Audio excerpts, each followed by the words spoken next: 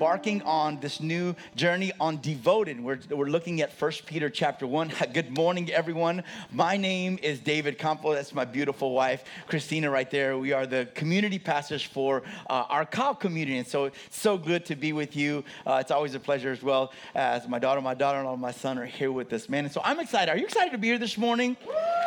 Man, we always love just coming to Liberty Hill because it just reminds us of just a beautiful church. You guys are so wonderful and welcoming, and it's always a pleasure to be here. But like I said, we're getting into 1 Peter this morning, and I just kind of want to introduce you to Peter once again, right? And so if you're thinking of Peter, the guy that was with Jesus, I don't know if you guys have seen The Chosen or not. It's a great depiction of Christ and that journey, his ministry, his life and his ministry, those 3 years. Peter's that guy. You know, he's presumably the first words that Jesus ever spoke to Peter were, "Come, follow me." And on the other end of that spectrum, his last words that we see in John 21:22 are, "You must follow me." And so in between those two phrases that Jesus spoke to Peter, there's a few things that happen in there. Because, first off, and some of those things that happened, there were some good things that Peter did, and maybe some not so good things that Peter did. If some of you know his life story, you're like, yeah, there were a few not so good things. Well, one of the things that he did that were good were, he said yes to the call of Christ. When God said to him, when Jesus came and he said, "Hey, come follow me," he left everything he had, left everything and turned and followed. That's a pretty convincing statement. I wonder how the Lord said it for him to agree. But obviously we know that there was some conversations that he actually had with his brother previously. And so there's these things that happened. He said yes, left everything to follow Jesus. We experienced Peter in the gospel, and we see that he was a bit brash. Right? Peter was the guy that spoke before ever thinking about it. A thought came to his mind, he was just going to say it. and so he had a knack for putting his foot in his mouth quite often. But that was Peter. But he was a leader. There was something that God saw inside him. Jesus saw something in him, and so he called him. And so he was a leader amongst the disciples. Later on in his life, he did cut a guy's ear off. He did do that, but Jesus fixed it, so it was okay. It was all good. So a little bit of Peter, right? He was the first to declare Jesus as the Son of God. He said, "You are the Son of God," which is an amazing thing. And Jesus actually told him, "Hey, you know what? You didn't come up with this on your own. It's actually something that the Spirit of God gave to you." Well, unfortunately, and actually in that same chapter, he says, "Get thee behind me, Satan." So, had a great mountaintops, but really low valleys for Peter. So doing good 1 minute, the very next minute, something comes to mind. Peter says it. He's like, "Oh no, get behind me, Satan." So that was a little bit of Peter. One of the most famous things that he did was, unfortunately, was he denied Jesus 3 times. When in the heat of the moment. When everything was pressurized, he denied that he knew Jesus. He did it 3 times. But the beautiful thing about that, and I can't imagine what he was walking in that time where Jesus, when he was crucified and he was in the tomb. I can imagine the feeling of guilt and shame, the heaviness that he was walking in. But there's a beautiful picture. Scripture doesn't leave him there, and Jesus didn't leave him there either. He restored him. He reconnected him and expanded that, and he used him to expand and edify the early church. After Pentecost, Peter rebounded really well, because after Pentecost, after the Spirit of God fell on that place and tongues of fire, we read in Scripture, Peter preached his first message, and 3,000 people, plus or minus, came to know the Lord. That's pretty dang good, right out of the bat, right? So those are just a few instances that we see in Scripture about Peter. And so that's kind of who we're talking about this morning as we delve into this next portion of our series, as we go through chapter by chapter. So if you want to continue to read chapters 1 and 2 for this week and next week, you can definitely do that. Walk along with us, and let's delve into the Word of God. Let's expound on it. Let's see what God wants to do and show us. So life, quite honestly, and honestly, the Christian life, a life in Christ, at times, it causes us to feel crushed, right? Causes us sometimes to feel maybe a little bit devastated, a little torn. It can leave us with this obliterated hope that we have. Right? The waves of the feelings that we get sometimes, they come, they wash over us. And for some, there is a regularity in which those things wash over you, right? And then it feels like you're being tossed to and from between your emotions and the reality of what's happening in your life. But suffering, that life that sometimes that we walk through, right? Those moments that we walk through in life, they come in many different forms, and they look different for each of us, right? There are mental and social or physical abuse. Hey, welcome to church, everybody. We're jumping right in. But this is just the reality of life that we live in. I love what God is doing this morning, because like he even used Paula to begin to declare some of his goodness and some of what he is able to do and what he wants to do in our lives. Amen. We don't have to live in a defeated state, but the reality is we walk through valleys. That's what David said. Even though I walk through the valley of the shadow of death, I will fear no evil. I'm here, but I don't have to fear evil, right? And so that's just a reality of the life that we live on this earth. You can be experiencing maybe relational brokenness, right? Feelings of being ostracized. Maybe from family, from friends, maybe from coworkers, or maybe even from church. And you're sitting here this morning and you're dealing with some church hurt that you've experienced, that has happened to you. It's a real thing, something that you're carrying. But the truth is, all these things and so much more, so many other things, they are forms of just a little bit of persecution, and the pain that can tempt us to quit. That could tempt us to give up. I don't know how many guys that I've spoken with, how many people that I've spoken with where in some time in their life, they gave their life to Christ. But man, maybe sometimes, and I've prayed about this a lot, and I feel guilty of it sometimes, and the Lord has kind of washed that away from me. But the reality is, like, we come and we paint this picture about who God is and the beauty of him, and that's all true. And we tell people that, man, if you come to God, everything is going to be great, and that's not true. Right? That's not, we're going to read some scriptures here this morning. Like, that's not what I heard the first time. That ain't the Jesus that was described to me. But this is the reality of the life. Because the Bible does say in Ephesians to put on the full armor of God. And that should be the indicator that if God is going to put on some armor, that means that we're in a battle, right? We're fighting something. And so sometimes those things as pastors or as people as disciples of Christ, we all are his disciples. We've all been called to bring the people out of darkness and into the light. Sometimes we paint this picture of, oh, Jesus is amazing. He's so awesome, which he is. And man, but then we say, oh man, if you come to him, he's going to take care of everything. And he does, but that doesn't mean you don't have to walk through some stuff. That doesn't mean you get to be beamed out of life. There is a reality that we live in. And so many of these first century Christians, as we're going to read here, the followers of Jesus Christ, they were suffering. They were being abused and persecuted for choosing to believe in Jesus Christ. They were turning away from Judaism and they were turning to this new reality, this new covenant that Jesus came and he established. And it wasn't just a claim that they were making. It wasn't just words that they were saying, but it was a lifestyle that they were beginning to live. And how many of you know that's the difference? You can claim to know Jesus and love Jesus and be all for him, and it doesn't, and nobody will do anything to you. You may not face any kind of persecution, but the moment you begin to live that life, that's when something starts to happen. That's when power starts to move. When we begin to live our lives. I said this a few weeks back when I was preaching. That was something that I love to do. I wasn't always a full-time pastor. I've only been doing this for a few years now. I was in construction, and if you're in construction, well, you know that world. There's some rough dudes out there. and they got a few favorite words that they love to put into after every other word that they say.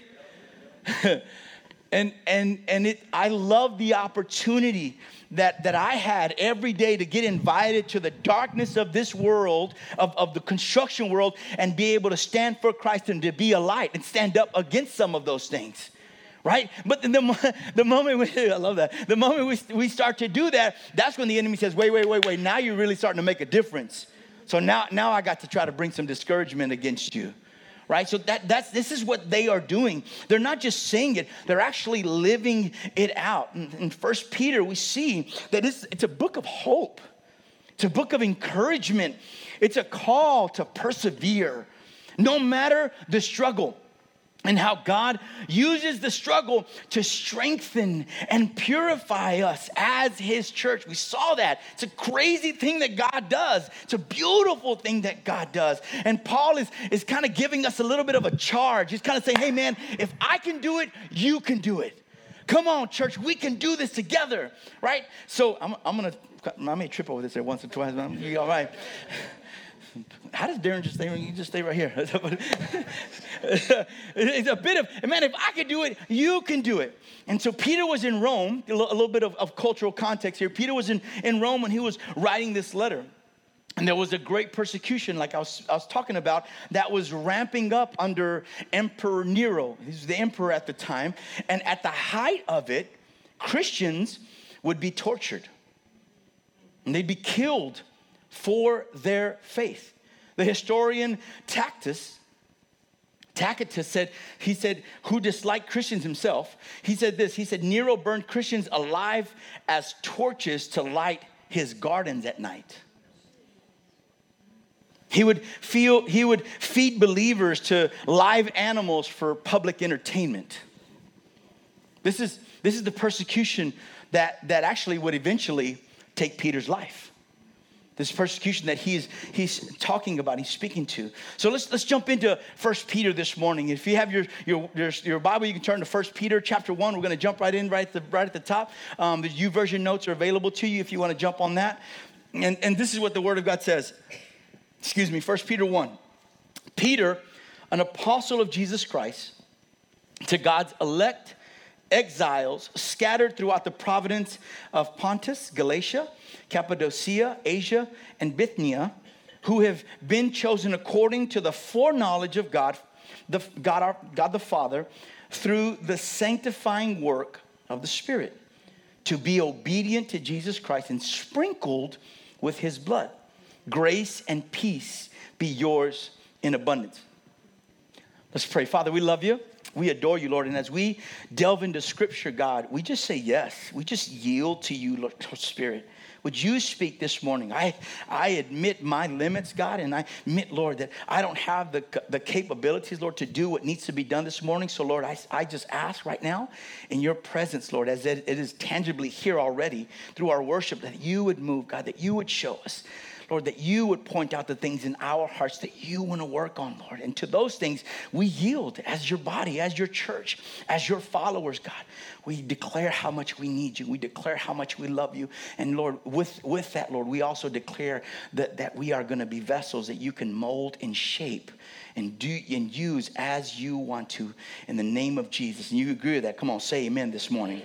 Amen. So this has always been a bit of a controversial passage of Scripture because of the verbiage that it uses, right? So we read right at the beginning, he used this word elect. And for some, this gives this premise. As you read throughout Scripture, you see this word elect happen often in different places, and it gives us this image, right, or this premise of predestination, of God or God's pre-election. And so there's a debate between predestination and pre-election and free will. And I just kind of wanted to touch on this just for a little bit because I didn't want to just gloss over it because it's just the truth. And let's talk about it. Right? I will admit right now I am no expert in this, but I've read Scripture and I'm looking at Scripture, and this is what I believe to be true. And so essentially, what predestination and election, what that premise is that God chooses some for eternal life, and you really don't have any say in it, right? It's an already decided fact. There's nothing that you can do about that. And some of you may know this a bit is some of Calvinism. Calvinism, that's kind of what they believe. And oh, great. And then on the other side of that is free will, which we talk about often. Is like, hey, you have the choice. You're free to say whatever you want to say. You're free to do whatever you want to do. You're free to live your life as you want to live it. Lord, we're seeing that. Amen. Yeah, we are seeing that in our day to day. Bless the Lord, which is another reason for the church to rise up. Amen. Listen, the Bible says this in Ephesians 1, verse 4 and 5. He says, for he chose us in him before the creation of the world to be holy and blameless in his sight. In love, he predestined us for adoption to sonship through Jesus Christ in accordance with his pleasure and will. John 6:44 says that no one comes unless drawn by the Father. And the reality is, God does choose us. like that is the truth. He chooses us. Because if God never chose us, who then are we to go before him?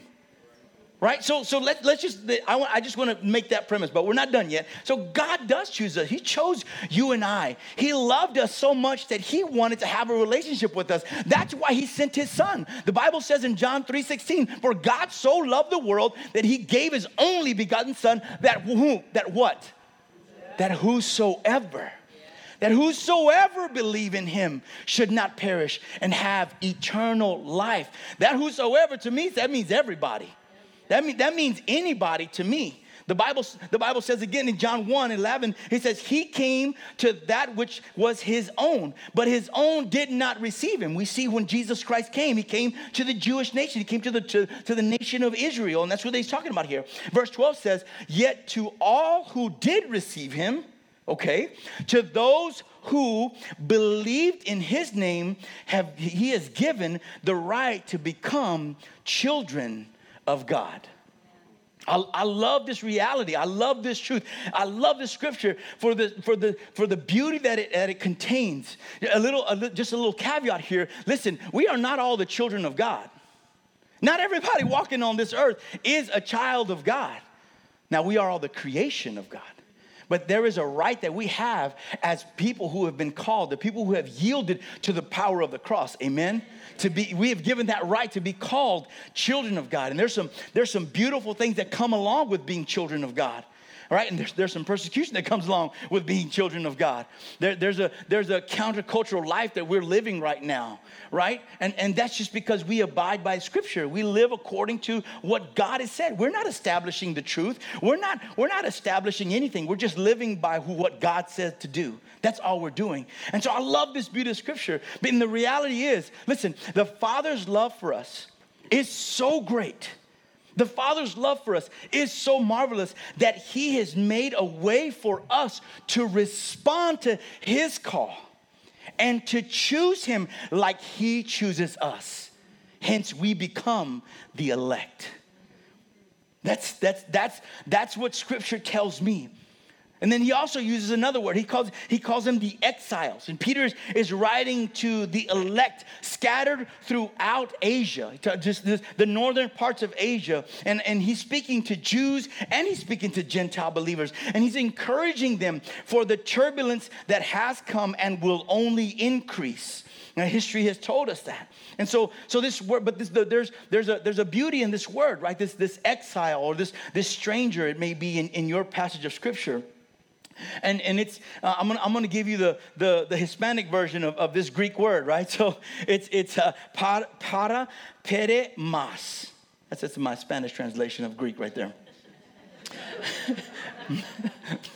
So what it simply means it means it's a resident foreigner, a pilgrim, a stranger. Listen to this: one who comes from a foreign country into a city or land to reside there by the side of the natives. We are not called to this world. We are called to a greater place. As believers of God, God calls us to lift our eyes. And as we'll see in Scripture, we don't work for the rewards on this earth. we work for the beauty that is to come. And God has called us to focus our eyes on those things. Hebrews 11:13 in the Amplified Version, it says this: all these died in faith. Speaking of the exiled, speaking of the remnant, speaking of the elect. All these died in faith, guided and sustained by it, without receiving tangible fulfillment of God's promises, only having seen or anticipated them, and having welcomed them from a distance, and having acknowledged that they were strangers and exiles on this earth. These heroes of the faith, right? Hebrews chapter 11, that's what it's speaking about. They died without receiving all that God had promised them. But they never lost their vision of heaven. They never lost their vision of the latter, which is better, of the latter which was promised to come. They never lost their vision of a better country, a heavenly, eternal one. Even though they only saw it at a distance, they continued on. They're speaking of living a life of faith. There are many things that are promised to us. And some of those things, the fulfillment is going to be on the other side. The things that God has promised to us. And Peter here was simply reminding the believers scattered across Asia, facing severe persecution, hey, you are not of this world. There is a world that is waiting for you, so be faithful. You can do it. Persevere unto death. Persevere. And then sometimes we get frustrated and we get discouraged, and that's natural. We get angry and we get unforgiving, and we throw pity parties sometimes. And we remind ourselves of the multiple limitations that we have. Church, we have to be better than that, right? Because sometimes the needs and the wants and the desires, our expectations and the demands that we have are not immediately met. And we have a skewed expectation of what it means to be a Christ follower at times. I pray that as we go through this chapter of 1 Peter, as we go through this book of 1 Peter, that God will begin to work out some of those things. I remember being in that very same place and thinking, man, God, what's going on here? And God says, man, I got to tune your TV screen up, because you're seeing things that you ain't even supposed to be. You ain't seeing things like somebody painted this picture like it was supposed to be, and that's not really what it is. You have a false view of what it is to serve me. I'm not a genie.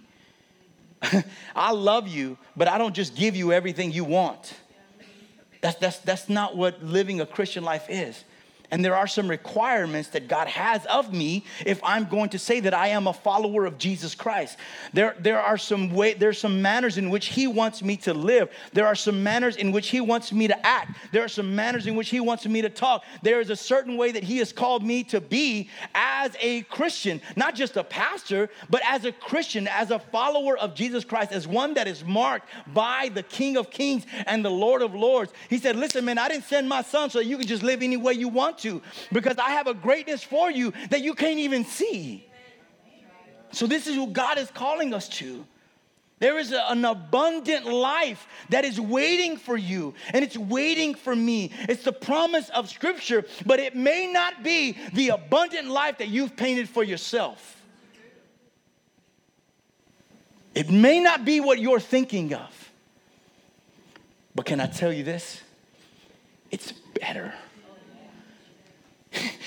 It's better.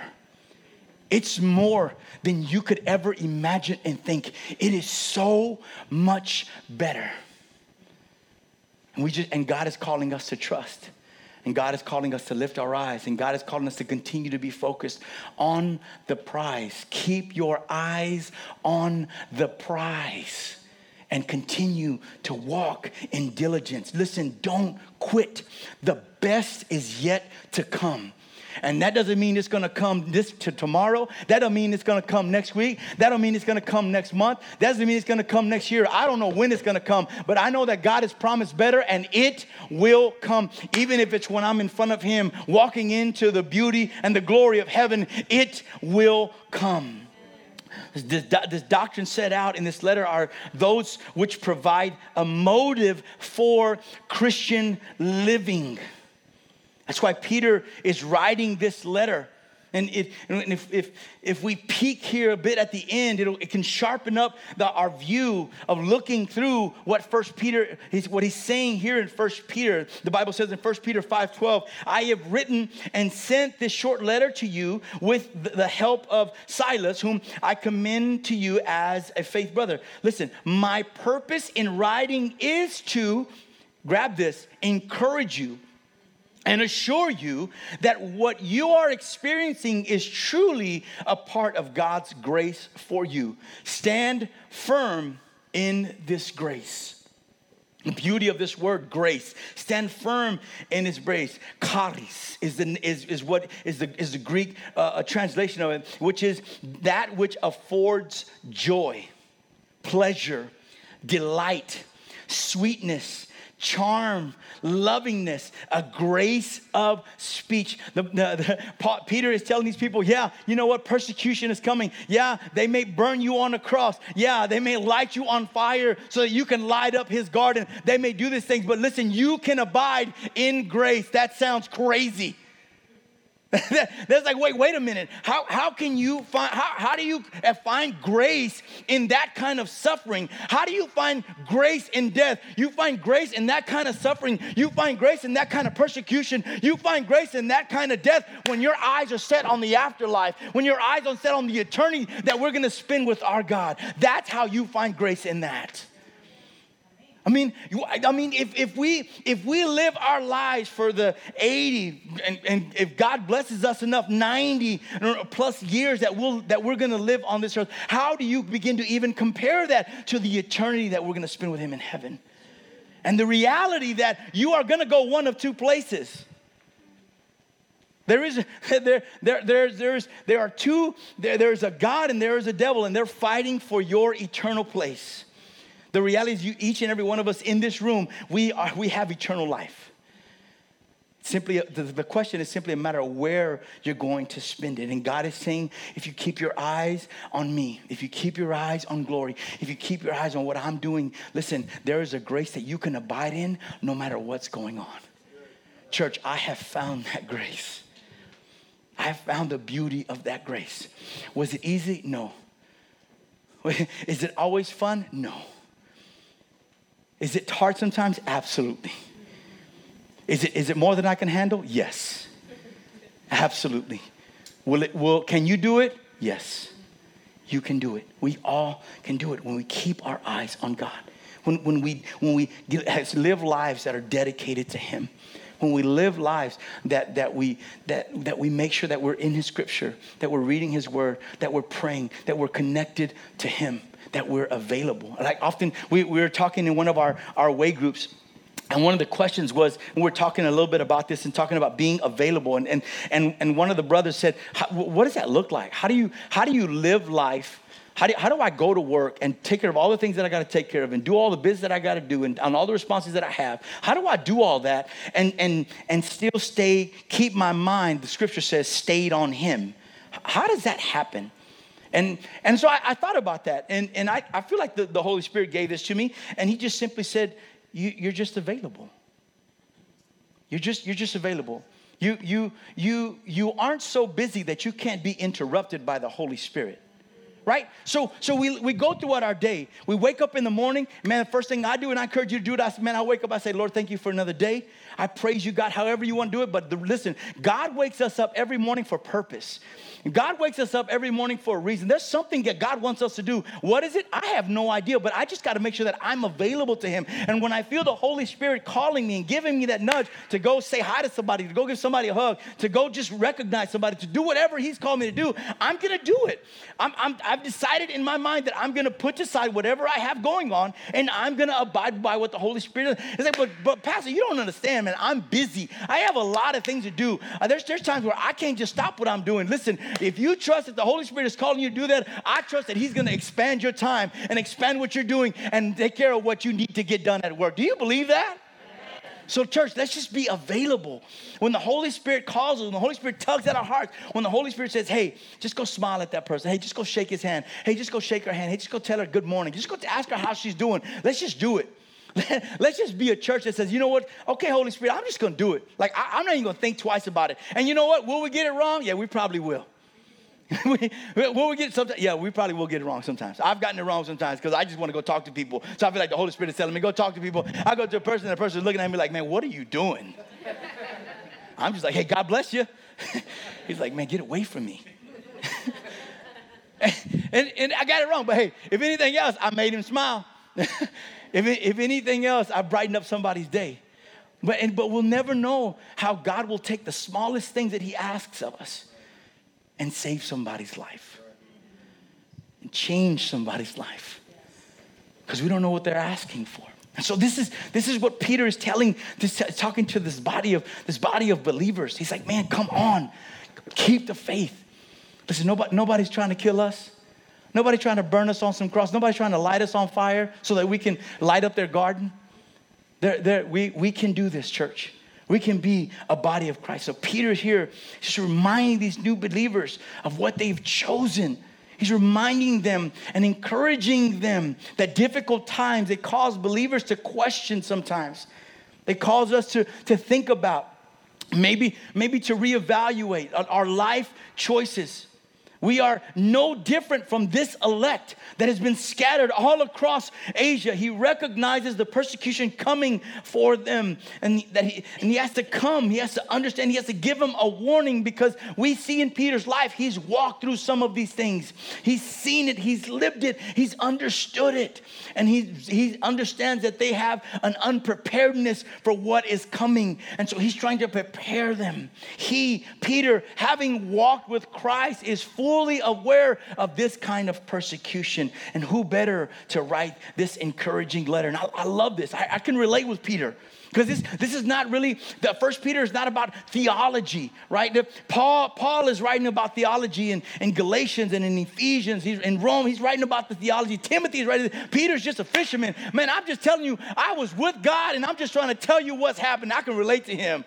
I'm just a dumb carpenter that God has called to preach his word. And I'm telling you, man, I've spent some time with Jesus and he's done some things in my life. And I just want to tell you how good he is and how faithful he is and how true he is to what he says. But you got to understand what he says and you got to be connected to the Spirit of God so that you can receive from him, church.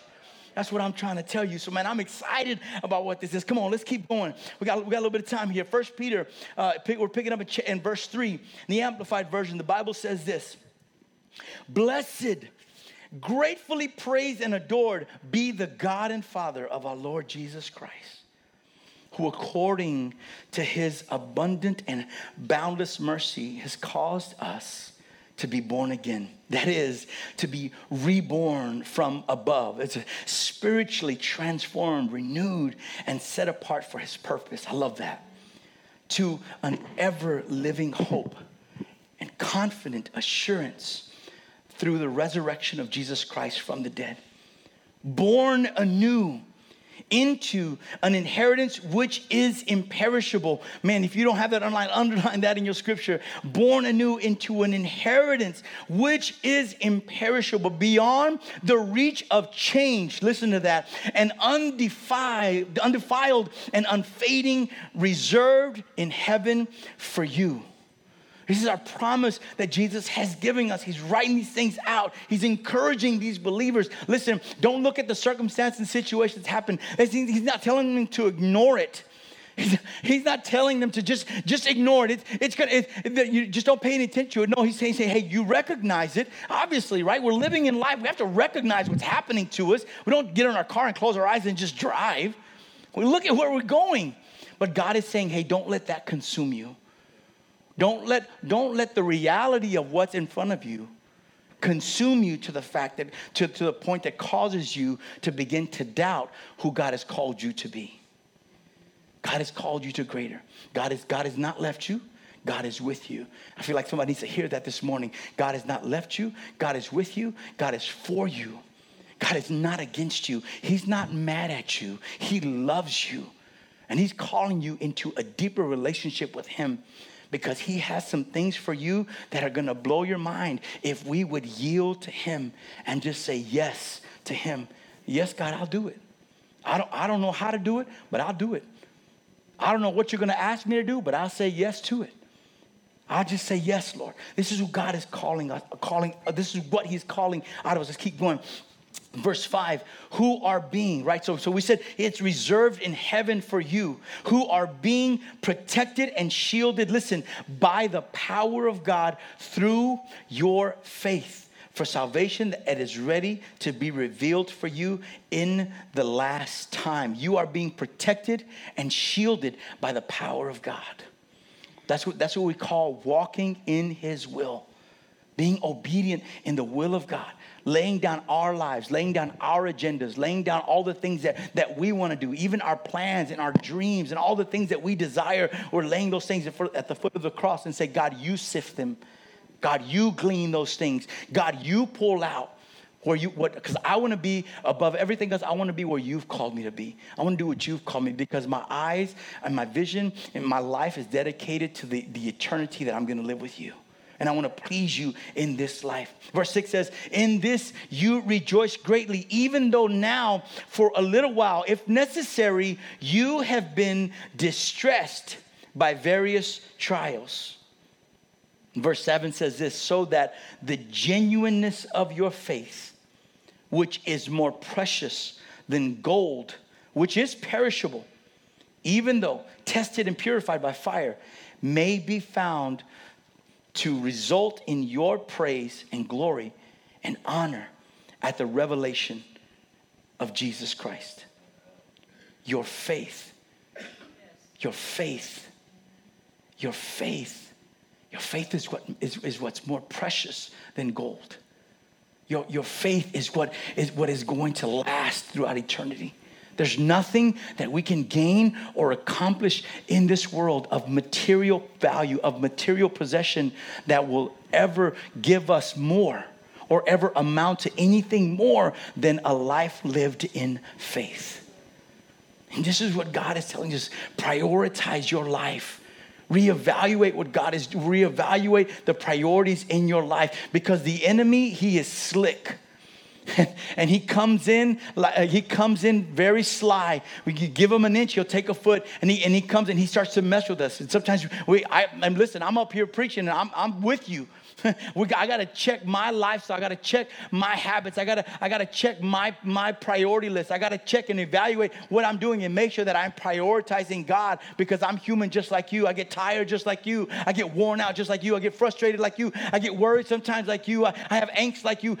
We deal with these things, and this is just a part of life. And so this is why God is saying, man, be with me, stay with me, be connected to me, and let me walk with you and help you so that the genuine of your faith, which is much more precious than gold, which is perishable, even though tested and purified by fire, may be found to result in your praise, in your glory, your honor at the revelation of Jesus Christ. Verse 8 says, through you, though you have not seen him, you love him. And though you do not see him now, you believe and trust in him. And you greatly rejoice and delight with inexpressible and glorious joy. We have not seen God, but we believe him. Do you remember that moment, maybe for you, and maybe you haven't yet, but you remember that moment you said yes to God? Where you were, wherever you were at, and you said yes to him. The moment you laid down your life, that moment you said, oh God, whatever it may have been, however it may have been, whether you were frustrated, whether you were top, whether you were at bottom, most of the time it's because we hit bottom. And that's just the reality. But there is just a freedom that God does. There's a beauty that he speaks about. He says, take my yoke upon you, for it is easy and it is light. And we experience that release. We experience that unburdening of all the things that we're carrying when we come to the cross and we give it all to him. And he just in that moment, he fills us with hope. He fills us with peace, and he just breathes this life in us. And you can just feel yourself being filled up. You remember that moment. The weight of the world and worry just removed from your shoulders. And there was just this innocent dependence that you walked out of that place with, like, man, this is amazing. This is so great. I can conquer the world right now. You clothed yourself with it. It's a beauty about it. You are a child of Christ. Everything was in front of you. But life happens from that moment to today, to this moment right now. Life happens. There have been a few things that happened to you, maybe a few things that were wrong, a few things that turned your vision a bit, a few bumps, a few bruises, maybe a few wrong turns that you made on your own.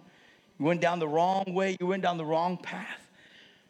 Maybe a bit of malicious talk. Maybe a bit of betrayal about you or maybe from you. But you made it out of those things. You're here now. Or maybe you're still in it this morning. What Peter is saying here is that God, he wants to use all these things as a refining process. It's the beauty of his work. It's the beauty of his power. It's the beauty of his authority.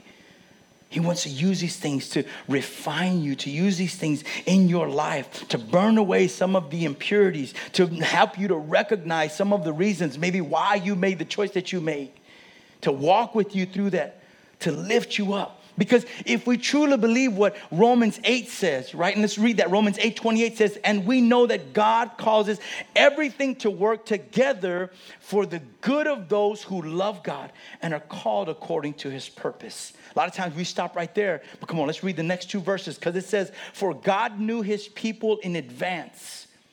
He chose them to become like his son, so that his son would be the firstborn among many brothers and sisters.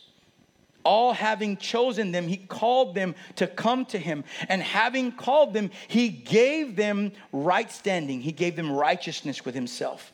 And having given them the right standing, he gave them his glory. Adrian, you guys come up and help me as we close out today. God is calling us to walk in faith. We just read here, like so most of the time we say, hey, God works all things out for the good for those who love him, right? And that's a true statement. But sometimes we miss those last two verses, which tells us that if Jesus went through these things, how then do we think we would never? If Jesus, being the Son of God, came to this earth and suffered the way he suffered because he stood against culture, he stood for what Christ called, what Christ says is right. Right? That's what he did. He stood for who Christ is. He stood for what God is. And that in itself, that's just counter to the world. It's counter to who we are naturally. So if it's counter to us personally, who we are, then it's counter to the world itself. God's promise is to use every situation for the good, not to rescue us from it. But we must remain in him. If his plan was to rescue us from situations, then he would have rescued Christ from the cross. When Christ came into the Garden of Gethsemane, we read that, right? And the Lord said, Lord, if there is any way possible, let this cup pass from me. If God's plan was to rescue you from everything, every hard thing that you have to walk with, he would have rescued his son in that moment. Who else would he have rescued if not his son? But God says, I want to walk with you through these things.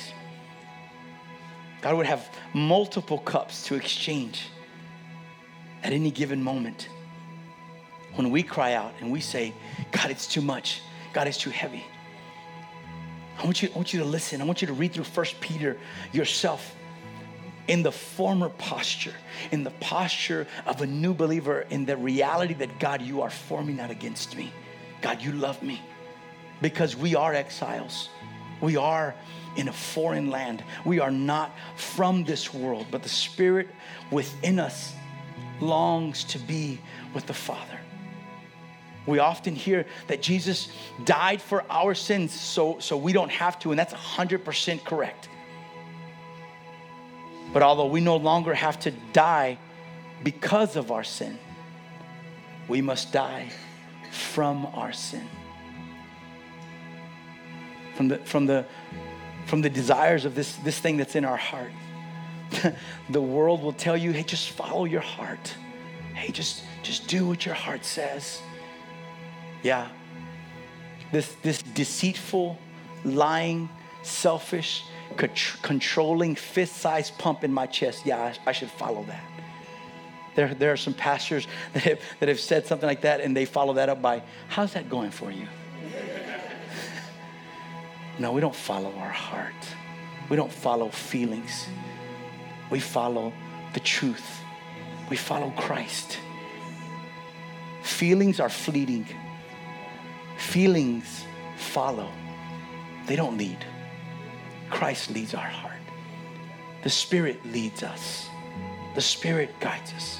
We cannot, with Christ-like conscience, believe that after turning away from the world to the complete work of the cross that rescues us from sin, that then I can return to the things that Jesus saved me from. It's like being saved in a storm, being rescued by the Coast Guard, being pulled out of a helicopter of the turbulent waters and saying thank you and then jumping right back in.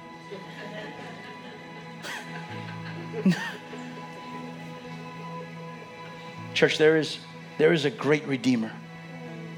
There is a great Redeemer that has a plan for us.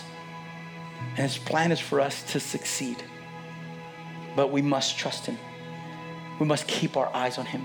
We have to keep our faith in him. We have to keep ourselves devoted to him.